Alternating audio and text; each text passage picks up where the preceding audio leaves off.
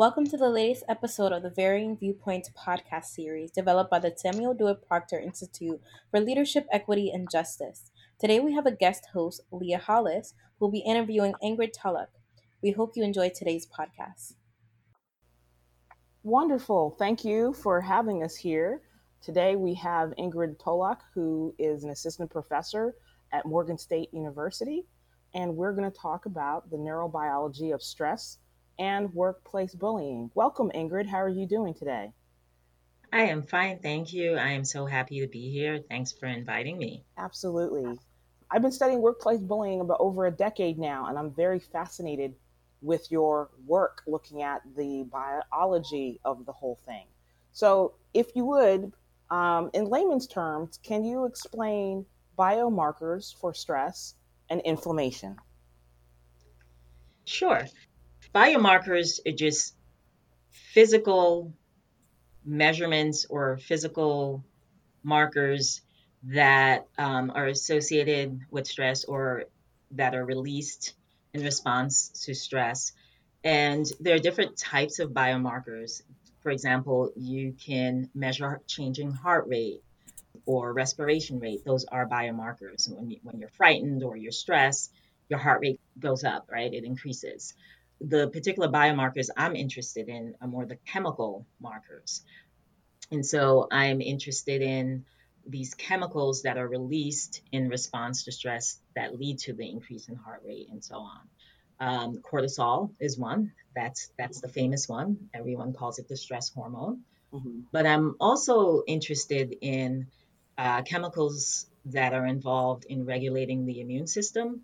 In particular, they're inflammatory chemicals, or pro or anti-inflammatory chemicals of a specific class called cytokines.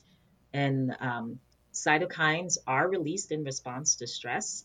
So they typically are involved in assisting the body to respond to any kind of physical or psychological stressor.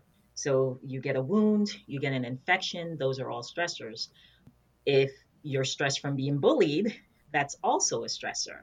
And so the body is going to respond to stressors. It's not distinguishing between, oh, this is a wound, Mm-hmm. or this is my coworker repeatedly undermining me. So your body is just going to know that there's some stress and these cytokines are released. And actually, cortisol's job is to then go back and turn off that excess release. But that system, which is part of what we call the hypothalamic pituitary adrenal axis, that stress structure or axis circuit in the nervous system, that system, if it's repeatedly engaged, it becomes dysregulated. And so these chemicals start functioning in ways that they probably shouldn't, because the system did not evolve to respond to stress that is on all the time. It evolved to deal with emergencies. They pop up, you respond, and then your body goes back to normal, right? Um, and so, in terms of these chemicals, how they change under various conditions, especially in the condition of chronic stress, is really critical, because all of these chemicals, the cytokines, inflammatory cytokines, as well as cortisol, have been associated with a variety of pathologies ranging from diabetes, hypertension, depression, anxiety, aging related disorders, like dementia, because again, these chemicals are also being released in your brain and they damage nerve cells, particularly in the area of the brain associated Mm-hmm. with learning and memory. Oh, that's why it affects concentration. Yes. So, I guess what I'm also hearing is when we are overloaded with stress, whether it's being an officer on the front lines or being in a series of car accidents or being consistently bullied, that the body is overloading the stress hormone, and that's where the damage comes in. Yes, that Yeah. is that is correct. Um, as I mentioned, we evolved to deal with these occasional emergencies, right? We evolved the system, but life itself has stressors, and stress, I should say, is not just bad. So I don't want to give stress just a bad name across the board. Some stressors are good because it drives action, right? It drives you. You have a deadline, and you might feel a little stressed that pushes you into taking action, and you solve the problem, and then you move on. Mhm. But it is the day in, day out chronic stressor and multiple stressors, right? Mhm. Because there's the normal everyday stressor of, getting up, going to work, having deadlines, navigating traffic. Those in the modern world, I mean, we've gotten used to those everyday stressors. But then there's the added stressor of when you're at work, right? You might be bullied, Mhm. right? Someone repeatedly undermining you, questioning your abilities, making you second guess yourself, or you are worried about because of the socioeconomic conditions in the country. So you're worried about that. We're in the middle of a pandemic. That in and of itself is a stressor. And a lot of people have had to adjust to working from home, or if you're a faculty member, teaching online, or a student worried about learning Mhm. um, in the virtual environment. Those are stressors, because you have to adapt to them. And your body will go through these biochemical changes to help you adapt. But there is what we call homeostasis. Mhm. You get back to some level of functioning. But if the stressor persists, now you start shifting to what Bruce McEwen, who studied a lot of these things when he was alive, called allostasis, which it basically shifts your set Mhm. point. So maybe we, throughout life, growing up, our body has this steady state level of releasing these chemicals in response to a stressor. But because of repeated and chronic stressors, your body might say, wait a minute, this amount may not be good enough. We need to ramp it up and say, you need more. And so it switches the set point that it brings you back to with each repetition of the stressor. And it is that shift in set point that takes you, we say, the allostatic shift. And so each additional chronic stressor is what we call an allostatic load. And for some people, that load is really high. So their set points very different from someone who doesn't carry such a heavy load of stressors. Um, and we can talk about the many examples in society related to that. Mhm. From, we can get into some discussions about population groups and the kind of allostatic load they're dealing with, just based on socio cultural, socioeconomic conditions. Okay. And can you give us a snapshot of how you uncover these problems in your laboratory work? It's interesting because I feel like I've come full circle to this. When I my first foray into research as a student was in a neuroendocrinology lab, and I went on to do my dissertation work studying substance abuse. So my training is in on the molecular mechanisms of methamphetamine toxicity in the brain. So how methamphetamine damages the brain or doesn't damage the brain under whatever conditions. And my dissertation advisor worked under Bruce McEwen, who studied these stress responses a lot, and really delineated this idea of homeostasis versus allostasis. And so when I started my career as, official researcher, finally have my own lab and doing research, in studying a lot of the processes involved in addiction, what happens when the brain is exposed to these psychostimulants, and in my case, primarily studying methamphetamine, you would see these changes in the expression of the genes that code for these proteins, um, whether it's coding for cortisol or coding for chemicals that support the brain, like BDNF or inflammatory cytokines. And we repeatedly see these changes and huge changes Mm-hmm. in an acute model, but over time you start to see some separation. Some you actually start having a down regulation, what we call a decrease in expression of the gene. For example, decrease in expression of cortisol receptors, the glucocorticoid receptor, as they're called. So you would see these changes, and I'm like, well, okay, this is associated with stress, and in a chronic condition, you see the downregulation of the receptor, but you see this high load of the actual protein that binds to the receptor. So that kind of shifts the function, right? And in particular, this was really interesting for cytokines because cytokines will be really high in the chronic exposure. But over time, you'll have these lower levels. It can be confusing at times because you'll see in studies, some studies will say, oh, this stressor causes an increase in cortisol. And then you'll see other studies that say this stressor causes a decrease. But really, what you're distinguishing is between the acute versus the chronic. Mm-hmm. Okay. If we could move on, I'm particularly curious how this inflammation and what we're discussing affects African Americans Oh, that's a great question. or other people of color who are enduring more stress because of prejudice, discrimination, harassment, etc. Right, those are all stressors. Yes. In addition to the normal stressors everyone faces, right? Mm-hmm. Work, life balance, day to day stressors, and everyone has their level of stress that they face. You know, no one's immune from facing stress, but there are these what I call unique stressors that is persistent, chronic. For example, racism and bullying that accompanies that.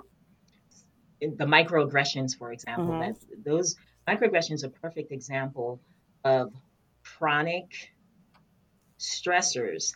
And I would say it's even worse because you can be made to feel as if you're the crazy one, right? Right, when these things are happening, which is itself an added stressor. So imagine facing those things and the social issues around race and racism that you face on a daily basis as a Black person. That's someone who is not Black, or maybe not maybe a person of color. They don't face those stressors. They don't have to think about race. But Mm-hmm. when you're a person of color, you do have to think about race. And so that's an added stressor, and it's a chronic stressor. You cannot take away that stimulus. You are who you are, and you're having these experiences based on who you are, your skin color, your biological makeup. And so it's not like you could change your race, right? So that is a persistent stressor. And I would say that adds to the allostatic load, right? And when you think about the conditions that people who face various types of stressors, including the racial and the stresses of discrimination, and then the stressors of Mm-hmm. socioeconomic consequences based on discrimination because of your race, and the bullying that happens in the workplace and that we're seeing more on a Mm-hmm. larger social scale, the national scale, you know, like being told to ignore your negative experiences, right? It's like if I Mm-hmm. may go to like a sort of almost biblical, you know, you're being poked in the eye, right? And you're saying my eye, but you're told there's what are you talking about, right? So then, as it applies to contemporary, very contemporary, the COVID situation, Hmm. we've seen on the news and from the CDC that more people of color, Blacks and Hispanics, are succumbing to COVID. And in fact, the Hmm. children who have died from COVID have been primarily children of color. So, how do these stress markers and the things that you're seeing in your research pointing to or explaining why people of color are more susceptible to other diseases after being bullied and discriminated against and harassed, etc.? And I say this is my belief and a hypothesis um, Okay. that is to be tested more thoroughly because there have been a lot of the social determinants of health model in the public health literature talks about this a lot, how the social conditions as stressors impact the body physically, including the immune system and all of the things I talked about earlier about, cytokines are immune chemicals. They function in your immune system and they're good in the short term, but having high levels of pro-inflammatory cytokines is not good because part of what their job is to do is to help stimulate the destruction of tissue. The assumption is that it would normally be damaging tissue you want to clear from your body, but when it starts attacking your own body, we start thinking in terms of autoimmunity and think of all the autoimmune disorders, um, and your body's ability to mount a response to something like COVID or any other infection is compromised because you have a dysregulated immune system that is likely, and I'm parsing my words here, likely a direct consequence of social conditions, the socioeconomic conditions, the bullying. The socioeconomic conditions are the stressors that is consistently wreaking havoc on your body. Okay. And so when you face a real, what we evolved to resist, viruses and viral proteins and bacterial proteins, the things our bodies evolved to resist through our immune system, the ability to really defend against that is compromised because it's been repeatedly engaged such that it's now dysregulated based on everyday living in a Ooh, bullying culture. sure. Now, is this also why people of color, blacks, Hispanics, etc., are more susceptible to diabetes, hypertension, heart disease, stroke? Um, Right. is that correct? That these, because the body is in this continuous state of fighting stress and dealing with it biologically, that when other things come up like COVID or the flu or what have you, that we've already kind of, what should you say, we've already Like fatigued in a fatigued immune system. fatigued system that it can't keep fighting these other things as effectively as those who do not face the stress. And I would say that is a hypothesis in terms of the Okay. social determinants of health in some of the work that I've been looking at and looking at these cytokines that are associated with aging related dementia, cardiovascular diseases, autoimmune diseases, and you look at the health disparity in terms of, for example, African Americans having poor outcomes in these conditions, cancer, um, and all of these other health conditions. A repeated marker you see these altered cytokines, Hmm. and and when you ask about their life experiences, right, you see this accumulation of stressors related to racism, say police brutality, bullying at work, and in addition to those things, there's how we respond behaviorally to those stressors. When you're stressed, you just want to feel good because you don't normally feel good, right? It it Hmm. is even quite normal to seek out relief, right?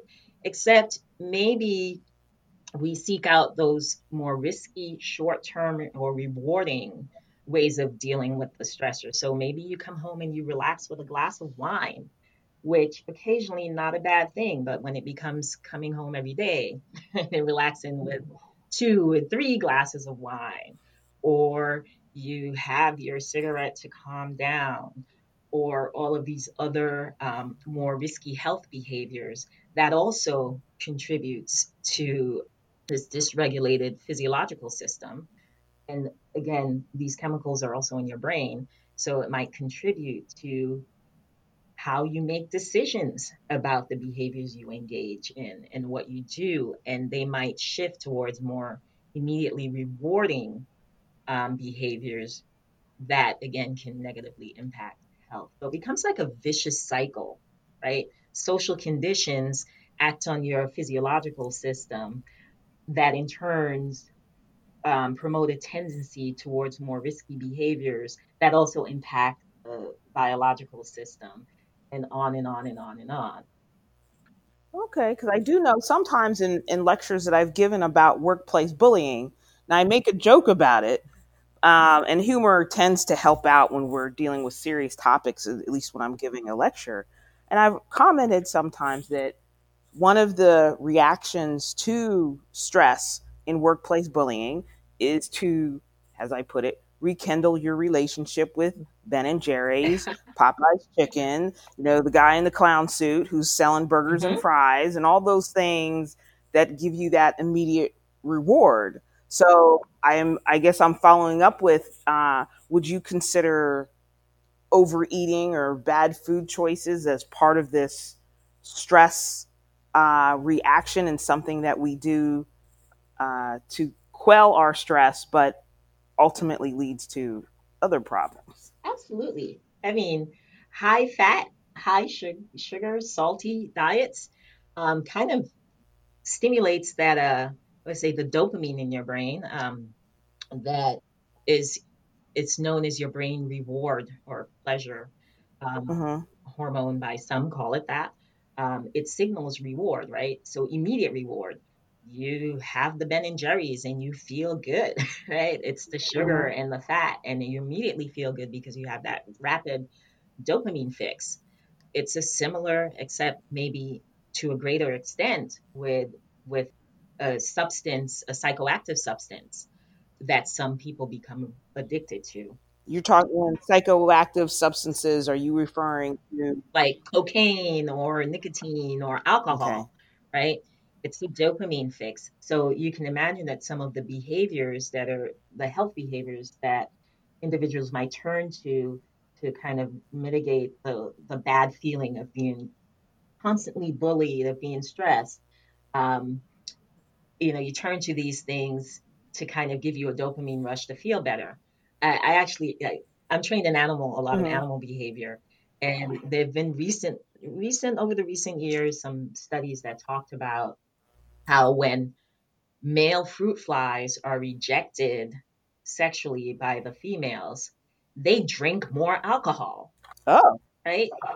So it's a kind of, you know, animal world example of when you're repeatedly, repeated rejection, and then you don't feel so good about yourself. And just think about the ways in which, to bring it back to people of color in our society, and this kind of rejection that's done in a very aggressive way, the repeated rejection, and then so seeking out ways to feel better.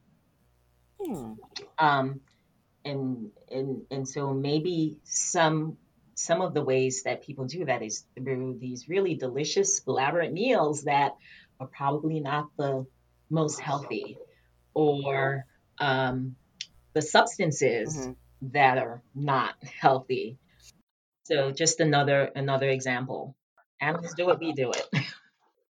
Wow. Yes. And in some of my previous work, I have found that the more complex the demographic markers. So if you're a woman, but then you're a black woman, but then you're a black woman who is in the LGBTQ community, or you're a black woman and you're a religious minority, the more complex your demographics, the more likely you are to face workplace bullying. Mhm. And I noticed in some of the things I've read of yours where you also are invoking Crenshaw's intersectionality theory. So, how does intersectionality potentially play into what we're talking about, stressors, workplace bullying, how women women of color, etc., and more complex personas are more likely or more susceptible to these things at a biological level. Thanks for that.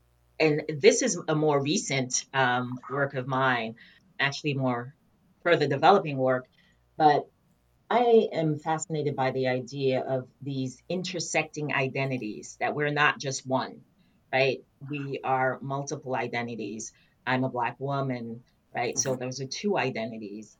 But I'm also of Caribbean descent. So that's three identity, immigrant. So all of these multiple identities. I come from a very much working class family, another identity that puts me in a different socioeconomic bracket in terms of my development.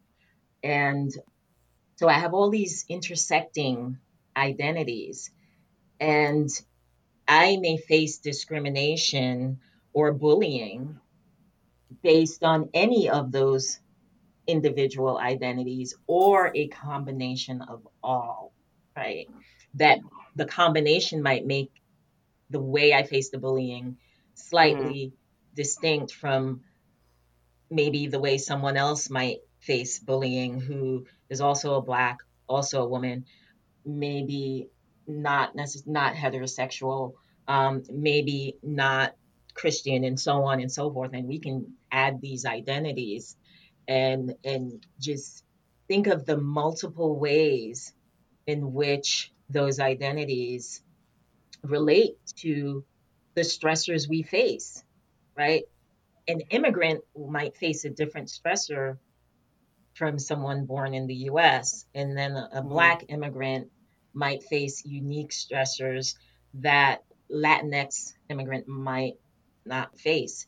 So you have these intersecting identities, and I am conceptualizing that as adding to the allostatic load, right? It's another thing on top of all of the stress that you're dealing with. And because it's about identity, it's about things that you can't change, right? It's who you Yeah, are. that's So you face these stressors day in, day out. And one thing that mm-hmm. I think about a lot, and I've been thinking about a lot lately, is the polyvictimization based on these intersecting identities, right? And I'm defining polyvictimization in terms of being victimized in multiple Mm-hmm. contexts at different times. So I use an example of a woman that might face, and I'm just throwing out these examples, men face similar issues, but that might be unique to being male. But you might be sexually harassed at Sure. work because you're a woman, but you might also be racially profiled because you're Black. You're racially profiled by police officers because you're Black. Um, and you might face financial discrimination because of your socioeconomic status. And so you're having all of these, what really we're talking about is bullying in all of those cases. They're bullying. And bullying in these different contexts at different times contributes to that polyvictimization that is also a function of your intersecting identities. Yeah. And it's really difficult because, with the socioeconomic class we don't always talk about, but I think about it even in terms of what we're looking at with COVID, Hmm. and was pleased to see a few state governments who put a moratorium on eviction. Right. Because wow, imagine it's COVID time, you've got three kids, and now you've lost your place to stay, Hmm. or you're living in an area where there is not a lot of opportunity for social distancing. And then, of course, if you don't have proper health care, that becomes Right. another stress, which tends to fall Yep. along racial lines given the opportunities afforded to people of color in this country. Race, gender, LGBTQ Hmm. face health access stressors in this day compared to people not falling into those categories, right? Sure. And so there are all of these multiple factors. Really, it's just a complex issue with multiple factors that we're sometimes trained to look at this one piece and that one piece, and they're all important because then you can kind of put it together. And I like to think about, well, all these different pieces. Can you imagine, just conceptualize what an individual with these multiple identities might be facing Sure. in terms of just the physical toll? And then you look at the COVID numbers, and then you're like, oh my God, yeah, certain communities, it like they physically, just basic Hmm. physiology is set up to make it more difficult to respond because of their life Previous experiences. stressors that they've already absorbed. Right, previous stresses, and I always say you can't change your genetic code. Well, these days with we can manipulate genes, but we it's unethical to do that in humans in Hmm. that way, right? But we can change the social conditions if there's a will. Yeah. We can change our behaviors with the education and training and the examples, right? The exemplars to say, this is possible.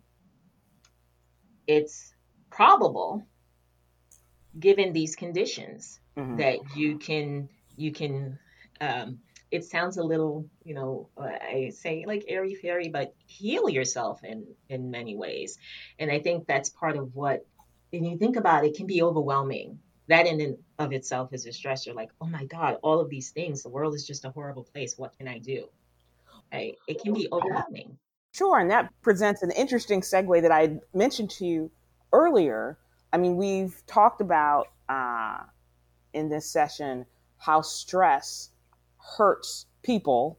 And because those of color and those that are further away from the dominant culture have more stressors, and potentially we've painted a somewhat bleak picture. However, you and I were discussing earlier, how can anyone reverse or heal their body from these stresses? What kind of strategies, even if you are the woman of color who's a religious minority who lives crammed in a building and you've got all these stresses, what could she do to reverse some of these stressful impacts on her system?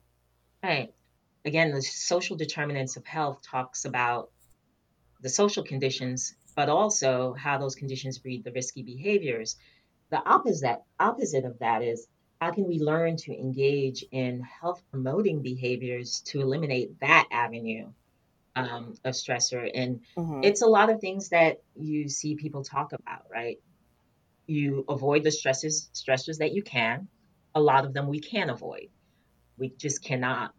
And so you find ways to have or engage in all behaviors that are healing, whether that's one of the best way is exercise. And I'm all for saying exercise actually increases that brain derived neurotrophic factor, BDNF. Um, and that will help to preserve neurons, right? It will help to preserve muscle tissue. It will have your body Hmm. work in a more efficient way, including in healing, because it somewhat Hmm. resets the immune system. So exercise, and you don't have to be a crazy gym rat. Just get moving. I think Michelle Obama's Get Moving campaign is a big example of that and why it's so Hmm. important, especially when it's easy to get bogged down in day to day life that you don't make time to get moving and you sit in front of a computer. And I'm laughing and thinking of this because I'm sitting in front of the computer now. um, it's to get moving. Sleep. Lack of sleep also disrupts the immune system, increases cortisol, and so on. So, getting enough sleep, getting in on average 8, 7 hours 7 hours a night. Some people need a little bit more. Some people can be okay. They'll maintain homeostasis with a little bit less. Hmm. But getting regular sleep, set regular bedtime, and avoid some of these negative stimuli. Like, sure, it's important to know what's going on in the world, but maybe we don't have to watch every single news report. One thing that concerns me is the repeated replaying of these traumatic experiences of police brutality that's happening across the country. Another Black person murdered by police, and replaying and replaying it over and over again. That's a vicarious trauma, right? Sure. So your brain's going through that whole stress response. So try to limit consumption of that kind of media and relaxing. Actually, I think historically, one of the things is, as in terms of people of color, is we're very resilient, and so it's not all bleak. We talk about our resiliency. We're still here. Many of us do quite well and manage to thrive despite those things. And I think the influence of meditation and taking time to move all play a role in that. So we can resist this. And then it gives you the mental clarity to be able to effectively resist it on a larger scale. So I say it's important, as someone that spends a lot of time in front of the computer and working, it's important for me to get healthy, because if I want my community to be healthy, I got to start with me. Fair enough. And it's not bleak, right? Fair enough. I can do something. I can reverse the physiological changes, right? You're just trying to bring your set point, your allostatic set point back. Back to center, back to balance, or Yes, yeah. yes.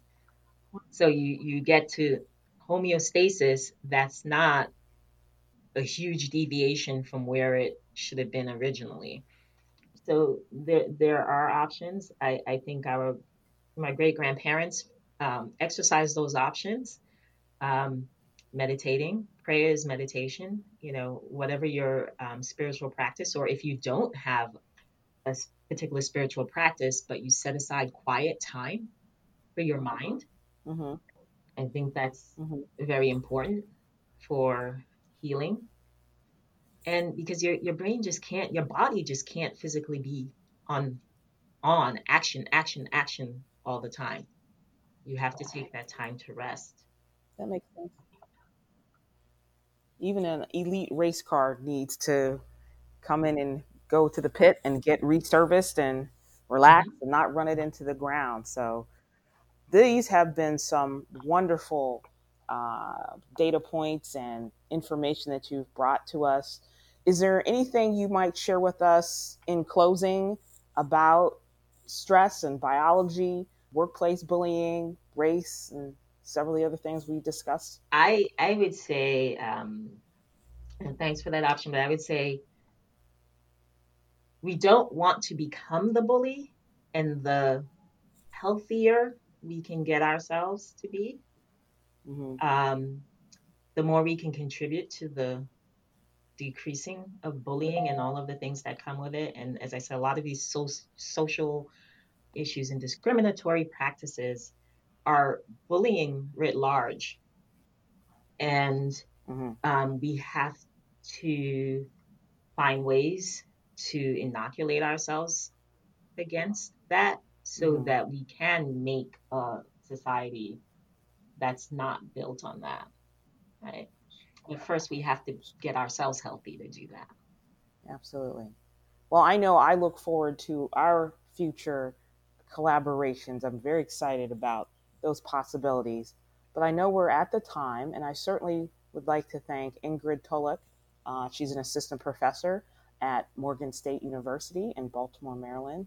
And I've certainly enjoyed visiting with you today, and hope that those listening will take away some interesting and applicable information on how to recognize stress, what it's doing to your body, and potentially how to reverse those issues. So thank you very much, Ingrid, for visiting with us today. And that will pretty much conclude my interview with Ingrid Tulloch, Morgan State University. Thank you so much. You are welcome. And thank you for having me.